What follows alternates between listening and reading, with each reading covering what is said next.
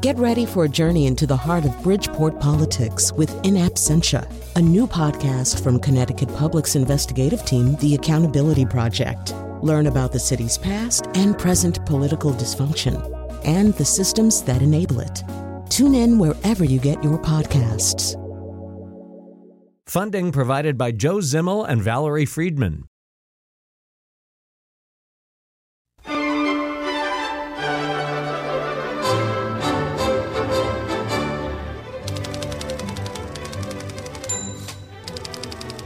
All right, so if you're listening and you're, 30 years old or under, that's a typewriter. That's a noise a typewriter used to make. And it had paper in it. And never mind. They were actually kind of fun, typewriters. And paper was kind of fun. And paper is still around. In fact, let me make a quick observation. So I'm not, in fact, a huge fan, or I haven't really watched a lot of either version of The Office, the comedy show about a really terrible boss and a really terrible office. So it had eluded my comprehension that in The Office, they are actually working for a paper company called Dunder Muffin in the case of the U.S. version of The Office. So the whole idea of that, I presume, part of the comic conceit, some of the sense of comic futility that would hang over the lives and fates of the people on this show, The Office, would be that they're working for a paper company, which is by definition doomed, right? At least according to the way we think about these things. And that's one of the things we're going to explore on the show today, is whether or not the way we think about these things is in fact an accurate way to think about things. But in any case, this is the part of the story that I love. So the show, of course, has been extraordinarily popular. It's not on the air anymore. It has been extraordinarily popular, so popular that in 2011, you're going to like this. In 2011, Staples licensed the name Dunder Muffin from NBC or Comcast or somebody so that they could put out a line of Dunder Muffin paper products, which they have done. I think they sell it at a site called quill.com.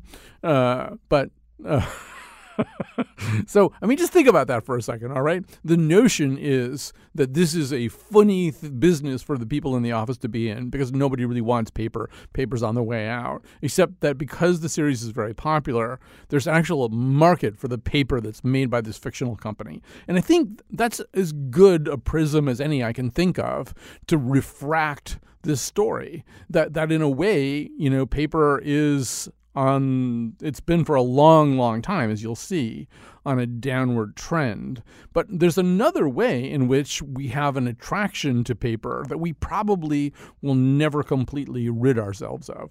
All right, so I'll stop babbling and I'll introduce you to our first guest. We have a whole bunch of guests here on the show today to explore different aspects of this. And I would also say that if you have interesting stories to say or interesting observations about how paper works or doesn't work in your lives, we would entertain your phone calls at 860-275-7266. That's 860-275-7266. Or you can tweet at us. You may tweet us at WNPR Colin. We'd be happy to hear from you either way. All right, so joining us now to give us kind of a sense of the historical arc of paper is Richard Harper, co-director of the Institute of Social Futures and a professor of computer science at the University of Lancaster, co-author of The Myth of the Paperless Office. So first of all, Richard Harper, welcome to our show. It's my pleasure.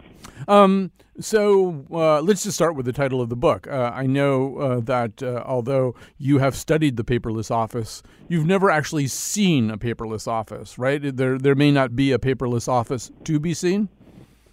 Well, when we wrote the book, which was some time ago, certainly you didn't see paperless offices then, and that seemed to be part of the kind of curious landscape that we were researching. At that time I worked for Xerox, and Xerox was a kind of paradoxical company because it was hiring people like me to invent a new digital future, and most of the stuff you see on the desktop machines, the mouse and the icons on your screen, was all invented by Xerox. And that technology was meant to replace paper, and yet Xerox themselves made their money by selling paper, and so they kind of wanted to put themselves out of business. But we, as a research team, we said to them, well, despite the fact you built all this technology to replace paper, if you go and look in anyone's office then, 15 years ago, there's loads of paper. In fact, there seemed to be more paper than ever, and the evidence was, in fact, suggesting that the more technology you bought 15 years ago, 10 years ago to replace paper in the office, the more you ended up printing paper out.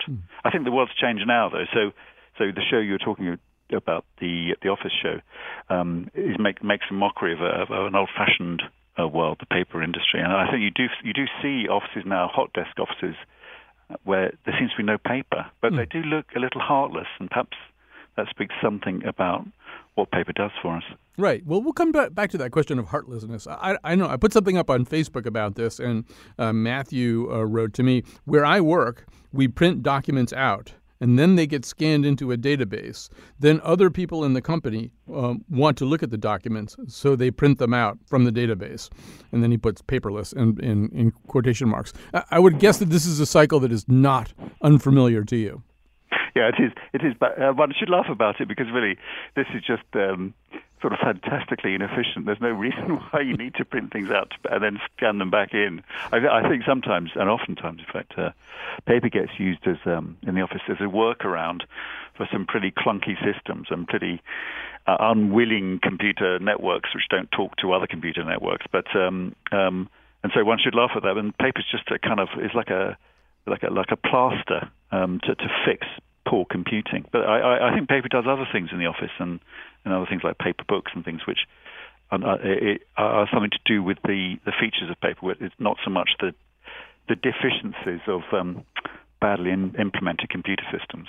Right. And in terms of those other things, I mean, there's so many of those things to talk about. Actually, before we get to that, though, let's just acknowledge that paper has had many funerals. And we can talk about the funeral that started in 1975, although if we have time, it might be interesting to go back into the past because, in fact, some of the other funerals go back into the 1800s. But somewhere around 1975, when there really weren't office computers, somehow or other, people had already begun envisioning this world in which paper would be less and less necessary. How was that the case that they were thinking that? Well, when Xerox and other companies, and many of which have now disappeared, started building computers which were not just scientific tools, but actually tools for the office, the things they were designing those computers to do was to basically enable people to create and read and share documents. As they were doing that, it sort of seemed obvious that if you could do this, if you could make a document, you can read a document on the screen, and then you could send it via an Ethernet, as most of the networks then, to your colleagues, then the role of paper would gradually diminish. And in fact, when we wrote the book, one of the things we were looking at was to ask, well, given that the technology had become fairly widespread, what was it about paper that made it persist, since it seemed such a strange phenomenon? And at that particular time, there were some good reasons for paper persisting. So, for example, the screens that we were using then were not as good as the ones we have now. So your eyes really would ache if you read off the screen, and people would almost instinctively print things off to read them. But there are other things that we noticed all those years ago which the computer systems couldn't do. So if you looked at people reading documents in the office, as we did in all sorts of different places in America and in Europe, one of the obvious little things we noticed, which we had never thought of when we were designing the systems, which were, for example, people mark on paper documents with pen and scribbles and make strange little annotations, but they also interleave one of the documents they're reading with another report, like last year's report, and they cross-reference to it. And then often they'd have a third piece of paper where they're making notes for resources for the document they're going to produce. And computer systems then were quite difficult to do those sorts of things as efficiently. So you could, although if you'd done all your note preparation and your reading on paper, then you might go to the computer, to your workstation, as it were, and kind of create the document digitally then. Nevertheless, paper had an important role in other matters. But what I would say now, though, is although the computer systems we have in the office really haven't changed much, although it might appear they're different because they're tetherless often and they're more lightweight and we have tablets, I think other things have happened in the workplace, which means that the role of digital technology and the role of paper is not quite as it was, say, 15, 20 years ago. I don't think people in the office read as much as they did 20 years ago in a kind of slow, boring, let's read the whole document type of thing. What they do in the office and the workplace these days is attend to the kind of torrent of social media messaging and email messaging and SharePoint sharings and PowerPoint sharings and Skype calls, and it's a kind of it's much more febrile and intense and a bit more overwhelming. Whereas the offices we looked at 20 years ago, 15, 20 years ago, people really would settle down for an hour and read a report. And they would do so with pen and paper in hand and paper on the desktop. And they weren't constantly being pestered by what you see in the current office, which is kind of the unmanageable torrent of social connectivity. So I think the feel of being in the office has altered for people themselves, and that's also shows itself in the technologies that they're using, the kind of mix and the range of technologies they have. Right. So I should say that my notes for this show, which, by the way, did not prevent me from getting the name of the company on the office completely wrong, but my notes for the show are on an iPad right now. And one thing that I'm keenly aware of is that whenever I do this, I'm holding an iPad in my hand. If I think of another thing I want to ask you about, I can't jot it down very easily on this iPad. I'd have to put a Post-it or something on the iPad, which would be kind of ridiculous. So there's like right away, I think there's still that thing that you were describing before, that notion of annotating, of maybe merging with something else. But I also think what you're describing right now makes me think that in a way we kind of honor the significance of something if we are willing to print it out and read it. I was listening to some journalist the other day talking about the transcript of a very important hearing that had taken place in Washington that could materially affect the fate of the Trump administration. And they both said that they had printed it out and gotten into bed with it, and read the whole 230 pages of this transcript or whatever. And I think they were kind of saying kind of what you're saying, which is this was important enough so that I really did want to slog all the way through it. I wanted to be able to do it in an environment where I wasn't being peppered and battered with all kinds of other stuff. I wanted to be sort of air-gapped from my digital life. No, I think that's right. But I think partly you print out such things because they're important. Partly you print out such things so that you can take yourself away with them to some private space, away from digital connectivity. But there's also something else, and I think our research showed it, and more recent research showed it too, which is that when you've got a large, long document, like a long narrative, whether it's a book, a fictional book, or a long report, when you're reading through it, you use your hands and your pen and your marking and the way you fold paper on the pages to kind of get a physical sense of the geography of it. So when you read a big report and you put it down in England, go and have a cup of tea, you come back and you can see where you are in that report. You can see that you're 2/3 of the way through. So the kind of the physical geography of the paper document lets you feel a sense of where you are in things. And when you get to the last page, say, of a report, there's a kind of lightness to that large page, and you turn it over and you see the back of the report, and that somehow helps you navigate through that document and tidy it up in your head, as it were. Know that work's done. Whereas when you try and read long things on a screen, you can read to the end, but when you get to the end, you don't feel as if there's no physical end to the way you're handling that object. And I think that's one of the things that people are beginning to realize about paper rediscovery. There's kind of geography to the argument that you can feel with your fingers and the way you navigate through it. And sometimes that geography is really important for how you experience and understand it. So in a novel, for example, and one of the things interesting about ebooks is they haven't replaced paperbacks as they were expected to do in the past 2 or 3 years.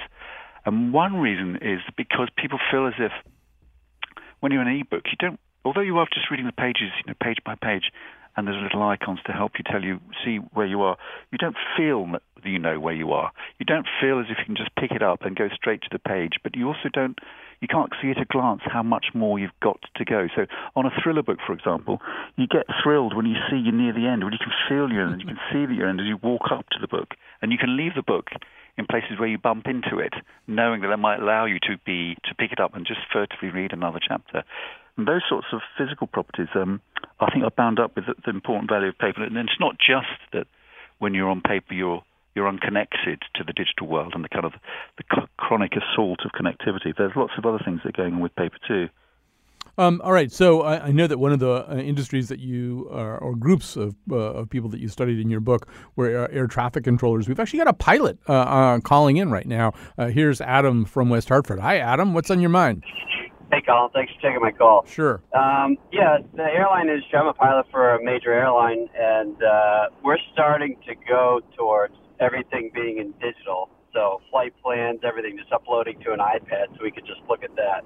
Because right now, when we step to the desk where everyone, gives their ticket, we print off probably a, 10-foot-long piece of paper, essentially done by a dot matrix printer, which is probably the only thing keeping those companies in business still. And there's just tons and tons of paper wasted, where I know other airlines like Lufthansa and stuff, some of the European ones, they've gone to pure 100% electronic flight publications and flight plans, so they don't take any paper at all. I think it's a big cost savings and a waste savings also. So let me ask you this, and then I'm going to ask Richard about this too, Adam. But while I've got you, do you worry about failure at all? I mean, there's a way in which paper, once you've got a piece of paper in your hand, other than you losing it, there are a limited number of things that can happen to it. Whereas screens go dark, screens go blank, systems crash. Does that bother you? Worry you? Well, that is a concern. However, both the captain and myself, first officer, we both have a tablet that we're using, so we could always, look at that. The flight plan itself, we upload to the computer system, the flight management system on the airplane itself. So that's not really the problem. It's more when we're using our charts and approach plates that we look at to, get into an airport or out of an airport. We do have paper copies of that on the side still, so they haven't totally removed everything. That's kind of the fail-safe. But when it comes to picking up the flight plan and the NOTAMs are called, what's going on at the airport, if the runways are closed or what taxiways are closed, that we can just all have digitally on our flight tablet, and that's not really a big concern. And I think that's where the big savings is. So, all right. Well, listen, Adam, thanks for sharing this. It is great to get a look behind the scenes at your industry. Richard, I'll just let you react to that any way that you choose. No, well, I think Adam's right that there's, in some situations you wonder why paper has persisted so long. One could ask Adam if I've got his name right, whether he still uses paper for the flight checklist, the kind of lists that pilots need to go through as they're prepping the plane. But certainly when they're sending in their flight plans and they're submitting their requests for a slot in the airspace, that's all already digital. So one would assume that it'd be better to start in digital and stay in digital. But one of the things you might say about being a pilot is the business of being a pilot is flying. Whereas lots of businesses, the business is words or our words. What do lawyers do, and what do marketing agencies do? Well, a lot of businesses making documents is part and parcel of what they do. And one of the things you said a minute ago about really important things people like to print out to make them. Well, one of the ways companies, like professional companies, sort of honor their own product is by printing out beautifully and binding it up and then giving it to the customer. Now, the customer might actually not necessarily need to read everything, but might prefer to have it all digitally. But it's part of the ceremony of giving, and that's often bound up with what the product is of businesses. And if you think about it, the business of words, say in law or lots of different industries, it's a funny old product, isn't it? And I think paper has co-evolved with that, and the written reports and the manner of written reports and the feel of written reports to make what is otherwise a kind of a bit of a strange business seem a bit more real. Just in that level of our security, both our sort of mental and psychological security, and then security in its other sense. As you've probably heard, we're a little worried about our elections here in the United States these days, and we have this this very odd notion that maybe Mr. Putin would like to have a bigger impact on our elections than a Russian leader really should, and so we're very worried about the security of our voting machines. And at some atavistic level, I think, so there has to be paper involved. There has to be a paper record. You shouldn't have a completely paperless voting machine. That's a voting machine that can be hacked and tinkered with in a way that's undetectable. So am I engaging in magical thinking about this? Is there in fact nothing about paper that is any more or less secure than a good, secure electronic system? I think you are hitting it, pointing at something important, which is electronic systems are not secure, but nor paper-based systems. They do different things. They have different vulnerabilities. But I think one of the things that you might, if you sort of see society in a bigger picture and look at why people do things. One of the things you might say about what people do and what we've done for generations is we like to make things and we like to create things, and the things have to be real things. And sometimes those, a nice simple example: when your partner's, when one of your kids is their birthday. Most parents much prefer, along with giving them presents, to give them a real birthday card, a paper birthday card, rather than just a click-through on a screen, because there's something real and tangible. And not only can you give it to them, but you can see them hold it, and you can see them put it on the mantelpiece. And similarly, some of the things we do in life seem to be so precious and such important measures of what we're about that to make them just kind of a fleeting touch on a screen seems to diminish them. And voting seems to be one of those things. You feel like saying that, not only do I want to write on a piece of paper, but I want a big piece of paper and I want a big pen. And I kind of want it to make a lot of noise when I do it, like I'm scratching my mark on a great stone or something, because it's such an important demonstration of my involvement. And I think that points towards something about what's deep inside of us, about the corporal, the real, the touchable, the givable. And one of the problems with the digital is it seems to trap you in just inside your mind, just inside an imagined world, and a world you can't grapple with. And you feel, because you can't want to grapple with it with your body, that something makes you feel ill at ease about it, as if you're losing placement somehow, if that makes sense. Well, there's a word that you use that I have never encountered this word before, but I like it very much. It's affordances. Explain what you mean by affordances, particularly in this context. Well, it was a word conjured by a psychologist a couple of decades ago, and he was trying to persuade his colleagues that instead of treating the world and things in it as just sort of fixed things, you sort of bump, you see them and you know their shapes. Think of the things the physical things in the world in terms of how they get used, in terms of what you do with them. So, a pen you hold with your fingers, but you hold for quite a long time. So your fingers the pen needs to be shaped so that it doesn't make your fingers ache. The steering wheel on the car needs to let your fingers loosen a little bit and spin through it. A book needs to be, a paper book needs to be light enough for you to hold it in your hands, but heavy enough for you to feel as if the book itself has a weighty story inside of it. And he said that you could describe those properties affordances, and paper has lots of affordances. Like you can write on paper, you can tear paper up. Paper can be has sides on it. All those are affordances. Whereas digital has some of those affordances, but other affordances. For example, digital files like an email can disappear. It can just vanish. Whereas it's very difficult to make paper disappear. In fact, one of the things you might say is a curious property, a curious affordance of paper, is that paper is often recycled paper. Papers can be made out of recycled clothes. So paper has kind of persistence about it, an affordance which is quite different from one of the properties of the digital. And one of the affordances of the digital, which makes people worry, is precisely its transience. It's the ease with which it can disappear.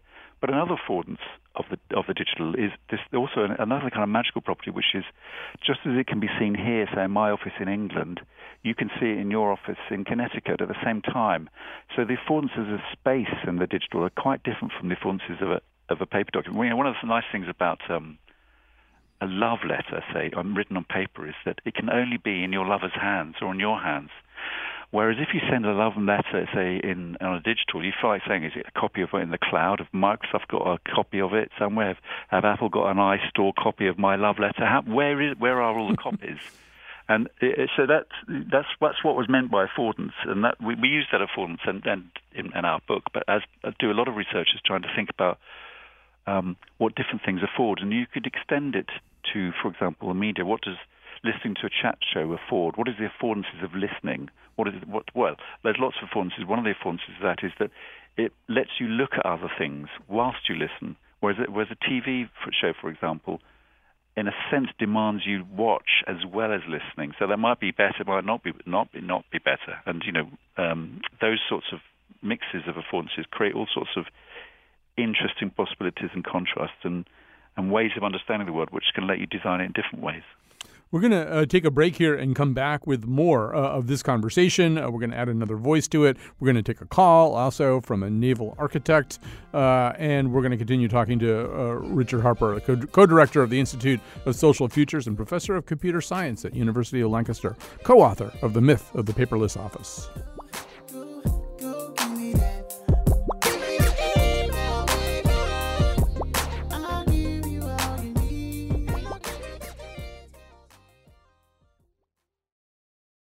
We're talking about the myth of the paperless office, but also the persistence of paper, but also the imperilment of paper. All those things are being talked about on the show today.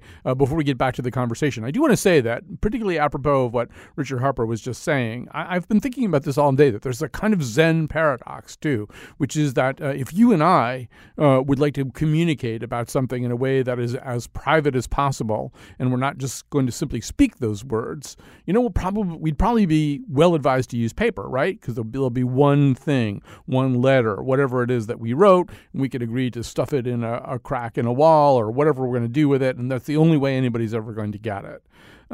So there's sort of a way in which we think of paper as a good way to stay private, but it's also, so paper is kind of permanent that way, but we also think the other way about paper too, which is that, it's not as searchable. A piece of paper can get lost and then you'll never be able to retrieve it. Whereas things in the digital universe tend to get cached, and preserved and stuff like that. So I don't know. I've been pondering this Zen koan about paper. It's kind of both things.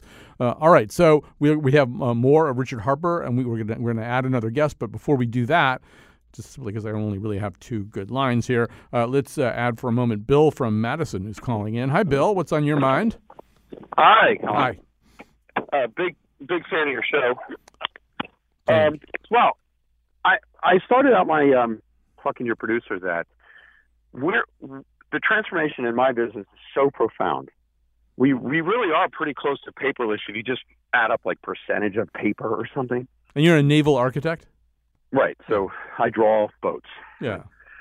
Or big ones. Yeah. Little ones, everything. Yeah. All of us in this business basically have a disease. Mm-hmm. We got infected at a young age and we can't stop. And we somehow figure out how to get paid to do this. Mm-hmm. And so we started out with pencil. My generation is the last one that actually spent time on the boards drawing.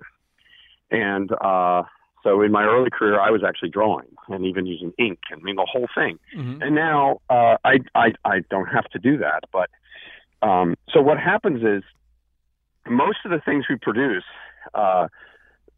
never get printed full size. Mm-hmm. They get drawn.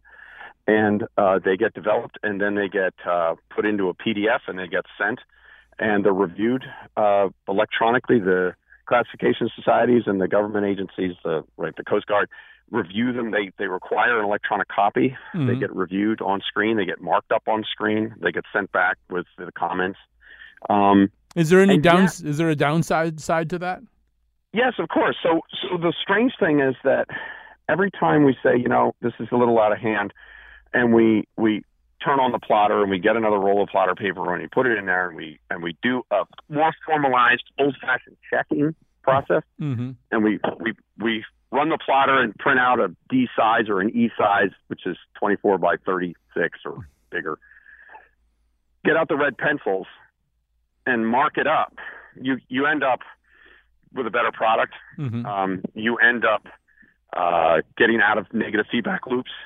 And the strange thing about working digitally is that scale is arbitrary. And the interesting thing is I've got colleagues who are as young as 23, and they see the same issues. Mm-hmm. They see paper as a valuable resource to make a better product. Right, and I think you're perfectly describing, actually, what Richard Harper is talking about with affordances. There's a way in which that use of paper and your document, your plan in that paper format affords you certain opportunities and experiences and even perceptions that aren't really available or as available in the digital form. All right, so let's continue our conversation. Richard Harper, as I said, co-author of the myth of the paperless office. We're also going to add to this conversation Mark Pitts, Executive Director, Printing, Writing, Pulp, and Tissue for the American Forest and Paper Association. So, Mark Pitts, welcome to the conversation we've been having. Oh, sorry. It would be helpful if I actually put you up on the board, Mark. The opportunity to join this. Okay. And so, Mark, for all that we're talking about right now, and for all that we're maybe celebrating some of the uniqueness of paper, it would be wrong to suggest that paper doesn't face some pretty vast challenges. I mean, paper has seen significant downturns in consumption and use. Tell us about those. Sure. Well, let's just start really from the beginning, if I could, just for a second. Paper production in one form or another has been in place in the U.S. for a long time. First paper mill in this country started in 1690. So as a starting point, I can say unequivocally that, yes, paper has increased in use and production since then. But I think you probably are looking for a more modern context. So with that in mind, if you look at the last 10 years as a time horizon, there are certain segments of the paper industry that have moved up and certain segments that have moved down. Probably the one that people are most familiar with would be what we call communication papers, or papers that are printed or written on, include office papers, books, envelopes, magazines, those kinds of papers. And those products and the demand for that product has declined about 42% over the last 10 years. And the most dramatic drop has really occurred in the newsprint sector. And that drop over that same period is 60%. So major changes there. Certain other grades like packaging papers for what we call boxboard, which would be cereal boxes, shoe boxes, those kinds of things. Demand for those kinds of products are essentially flat, but we're also seeing growth in certain kinds of papers. The largest segment is what we call containerboard, what most people call cardboard. That is twice the size of the market for printing paper. And over the last 10 years, that segment's grown about 3% since then. And what we're seeing in that area is what we commonly call the Amazon effect, where packaging has shifted from being shipped in bulk materials to retailers to goods being packaged in individual basis based on e-commerce purchasing.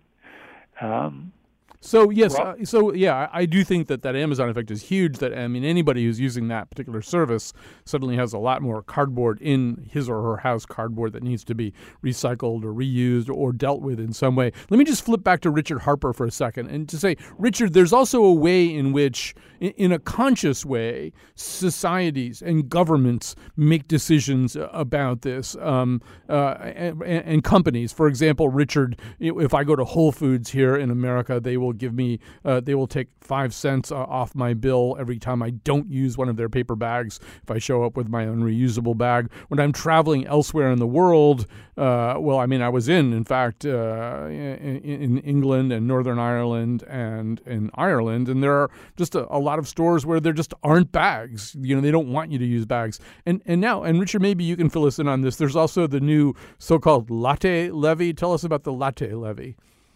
Oh, is this to do with the way you drink, what holds your coffee? Yeah, exactly, and recyclable cups rather than disposable cups. I think there, though, and also the question of bags is really the contrast between plastic, which persists and lingers, and paper, and regulations to try and negate the spread of paper bags and the kind of the chaos of them. And paper is the better choice there. I think that's the argument there. I think what's interesting about what just been said about communications paper is how some declines in paper are not necessarily to do with the affordances of paper so much as to do with, if you like, the affordances of other media. So newspapers, for example, flourish when they have a kind of a benign circle of sufficient advertising for them to justify having more news copy, and more news copy makes more space for more advertising. But in the past 3-4 years, the marketers, perhaps a bit longer than that, have imagined that it's more effective to spend through social media on Facebook and so forth through Google search engines, and have been taking away their marketing revenues from the newspaper industry, and that's resulted in newspapers getting smaller. And as newspapers are getting smaller, they're becoming less appealing, and they're becoming less different. They're affording less of a different experience than from social media news site. And one of the things you might say about a social media news site, like your Facebook newsfeed, is it's very short. It's just tidbits. It's like post-it notes of news. And you can contrast that with, say, the New York Times, which used to be, and still is, relatively a substantive piece of text, and affords different kinds of experience. So, but part of the change with the role of paper has to do with changes in other aspects of society. So it's not so much the paper itself is at issue as paper becomes a vehicle for other changes, and sometimes we forget that. So the reason why people are not buying so many papers is not because they're averse to paper itself. It's because of how people are trying to sell to them. And in this instance, it's just paper's pretext. Yeah. Let me just swing back over to Mark Pitts about this, too. So, Mark, I've recently returned to teaching and at a college level, and I'm noticing how many things it's suggested that I scan things up onto a platform where all my students can access this. And I'm willing to do that, but it also seems to me that there are times in which students probably even want to hold a textbook, a book in their hands. Mark, does the industry know anything about this from its research? Well, there's been a lot of research done on that. I think it's pretty clear that we've seen over time that paper does, as Richard has indicated, that paper offers a unique sensory experience that other forms of media just can't duplicate. Both from a physical sense and from a neurological sense. And there have been studies done about student preferences for paper over digital books, and many of those indicate that comprehension is improved with the physical book. It improves focus, recall, particularly on complex subjects.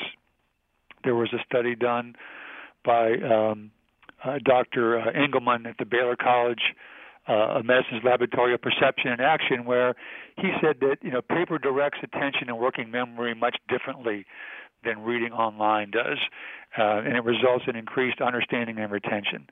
There was also recently a study done at the University of Maryland where they did a literature review of 20 years of reading comprehension studies, and they found that students absorb information more easily from printed text than digital text. So I think there are some very clear indications that comprehension and recall are better on paper than on digital screens.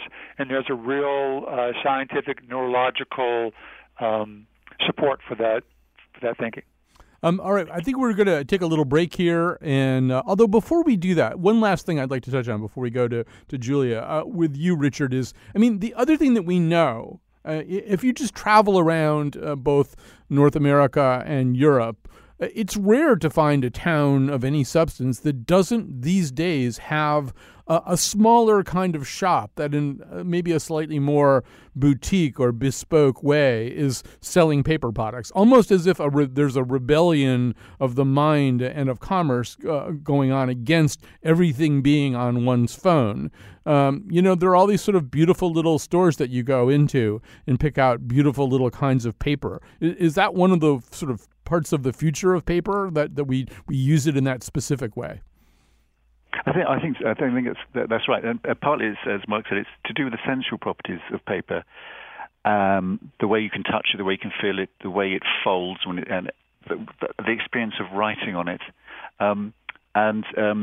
they can't be replicated digitally. But you do different things with the digital. But I think it points towards a desire people have for real tangible things. And I think as our lives become more suffused with digital connections and smartphones, which allow you to be pestered with digital kind of the umbilical cords to others, which would seem so so sort of mental only, the values of things you can touch and hold and feel and display and show and place on mantelpieces and so forth becomes all the more conspicuous and all the more valued. So, there's a paradox here, which is the more digital we have, I think, the more some of the values of paper will become more honoured. So to pick up on what Mark said, I think the research, he's absolutely right about the research that's showing that using paper to make notes at university when you're a student, for example, is demonstrably better than using a keyboard.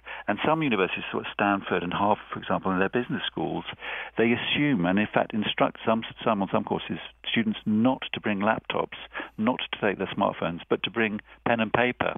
Now, some of the students are not really used to using pen and paper, but they learn that towards the end of their undergraduate careers that actually when you do use pen and paper, it might seem awkward, it might seem slow, your fingers might get sore, you might not be able to write very well, but something to do with that process of writing on pen and paper and the way that when you do that you attend to your lecturer, and perhaps things like the slowness with which you write, means you do learn more. So this is kind of a sense being rediscovered by students and professors after 20 years of us kind of assuming that paper would disappear, that we would become only taught via PowerPoint. And so I think that people are beginning to see values in paper and some of its physical properties and the ways you use it, which were neglected and not really we weren't really so sensitive to when paper was ubiquitous and when there's fewer choices. Richard Harper, we're going to have to pause here, and we're also going to have to thank you very much, Richard Harper, co-author of The Myth of the Paperless Office. You can find out more about him on our website, which is not on paper. It's at wnpr.org/Colin. When we come back, we will take a look. We'll do kind of a case study of one place where they've tried to go as paperless as they can, and we'll find out how well that worked. We kiss each other by reply. Email. It's only email, but with this email, my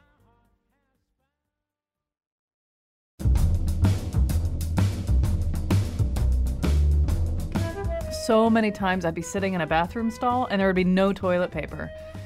So finally, I put the Nova Wipe app on my phone, and now my phone is really disgusting. Today's show is produced by Josh Nalea and me, Kyone Wolf. Amanda Fish still wraps other fish in paper.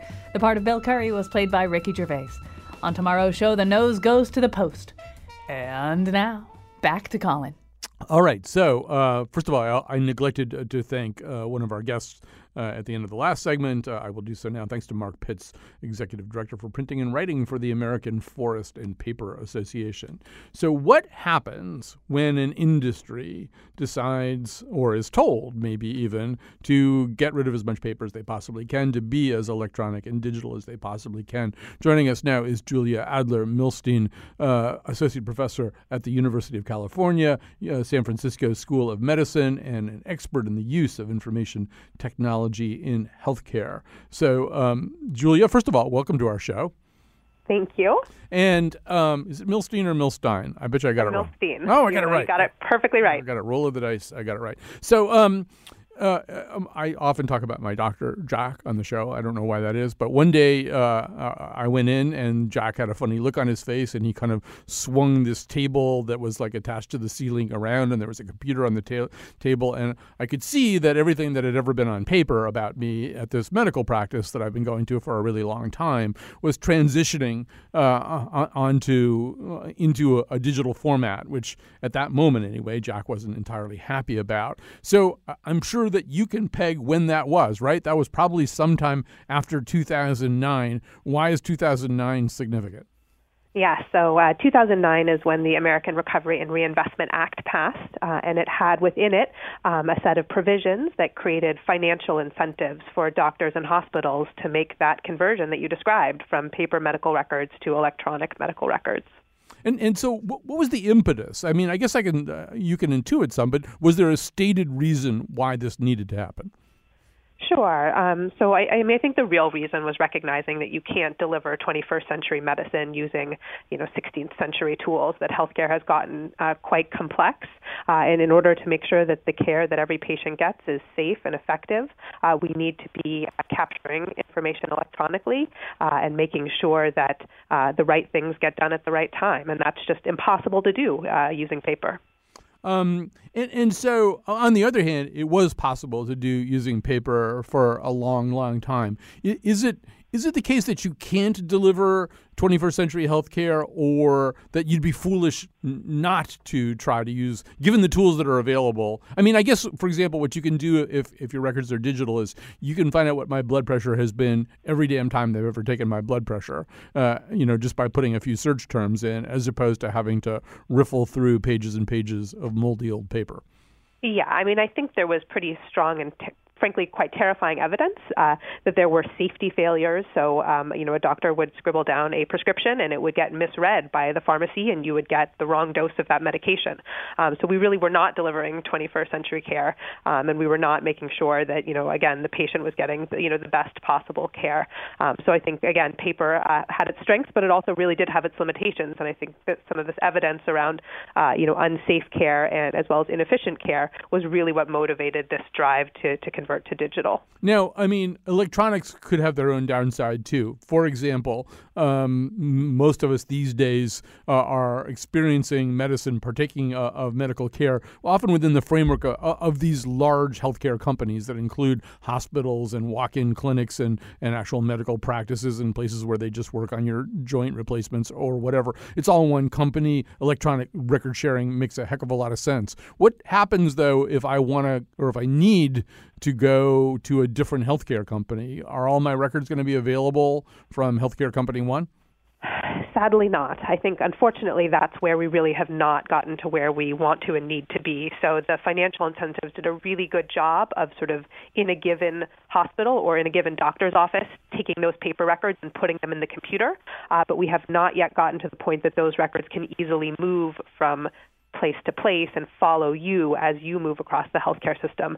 And I think we are, it's actually quite a hard problem to solve, and there's a lot of effort and attention that's being thrown at that problem, because I think we all recognize that you only get halfway there by making the information digital. You need to then allow it to flow across different systems.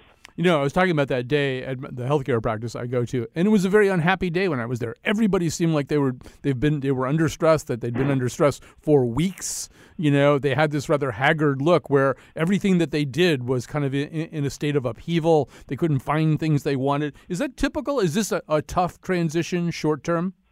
Yes, that's a perfect way to put it, as you just described, that it really does change almost every aspect of, I think, what healthcare professionals are used to doing. And it's because before you had this record, you sort of knew how to look through it. There was a beginning and an end. And when you go to electronic, it's, there's so many different places information can live. And so it really does change the way that you both put in information as well as get information out of the system, and that's a very steep and challenging learning curve. And I think you still find healthcare professionals today who will talk about it as one of the most traumatic experiences of their professional career. And so I think I don't think we appreciated just how big of a change it was. It was not sort of a technical change where you could say, oh, today you do things this way, tomorrow you do things the other way. It profoundly changed, I think, the way that healthcare professionals experience their work. There are obviously things that people worry about. It's hard to hack a paper chart. It's easier probably to hack it into some kind of big system like this one. I would imagine also people would worry that the more things kind of get automated and digitized, the more certain kinds of mistakes could happen. And if there's a mistake that nobody notices, then, 10 years from now, some robot will come down and, turn off my dialysis or something like that. What's a realistic worry? What worries you as you study this? Yeah, absolutely. So, I think the two issues you just mentioned, privacy and security is a concern. I think the industry has paid a lot of attention to it and devoted a lot of resources to trying to protect information, as using the latest and greatest approaches. And we have seen breaches, and I think, by and large, that's been for financial gain, because you can actually make a lot of money selling a medical record. And so, again, I think the industry is really trying to do the best they can. And we've not seen a lot of material harm come from these breaches. And so I think, again, I think it's a concern, but it's not one that has fundamentally brought down the industry. All right, Julia, we're going to have to pause there. We're going to have to end there. Unfortunately, I'm out of time. This is a fascinating topic. We won't let it go entirely. Julia Adler-Milstein, who's from University of California, San Francisco School of Medicine, an expert in the use of information technology in healthcare. We will be back tomorrow with a very different kind of show. We'll be talking about the movie The Post. We'll be talking about other things as well. Thanks for tuning in today.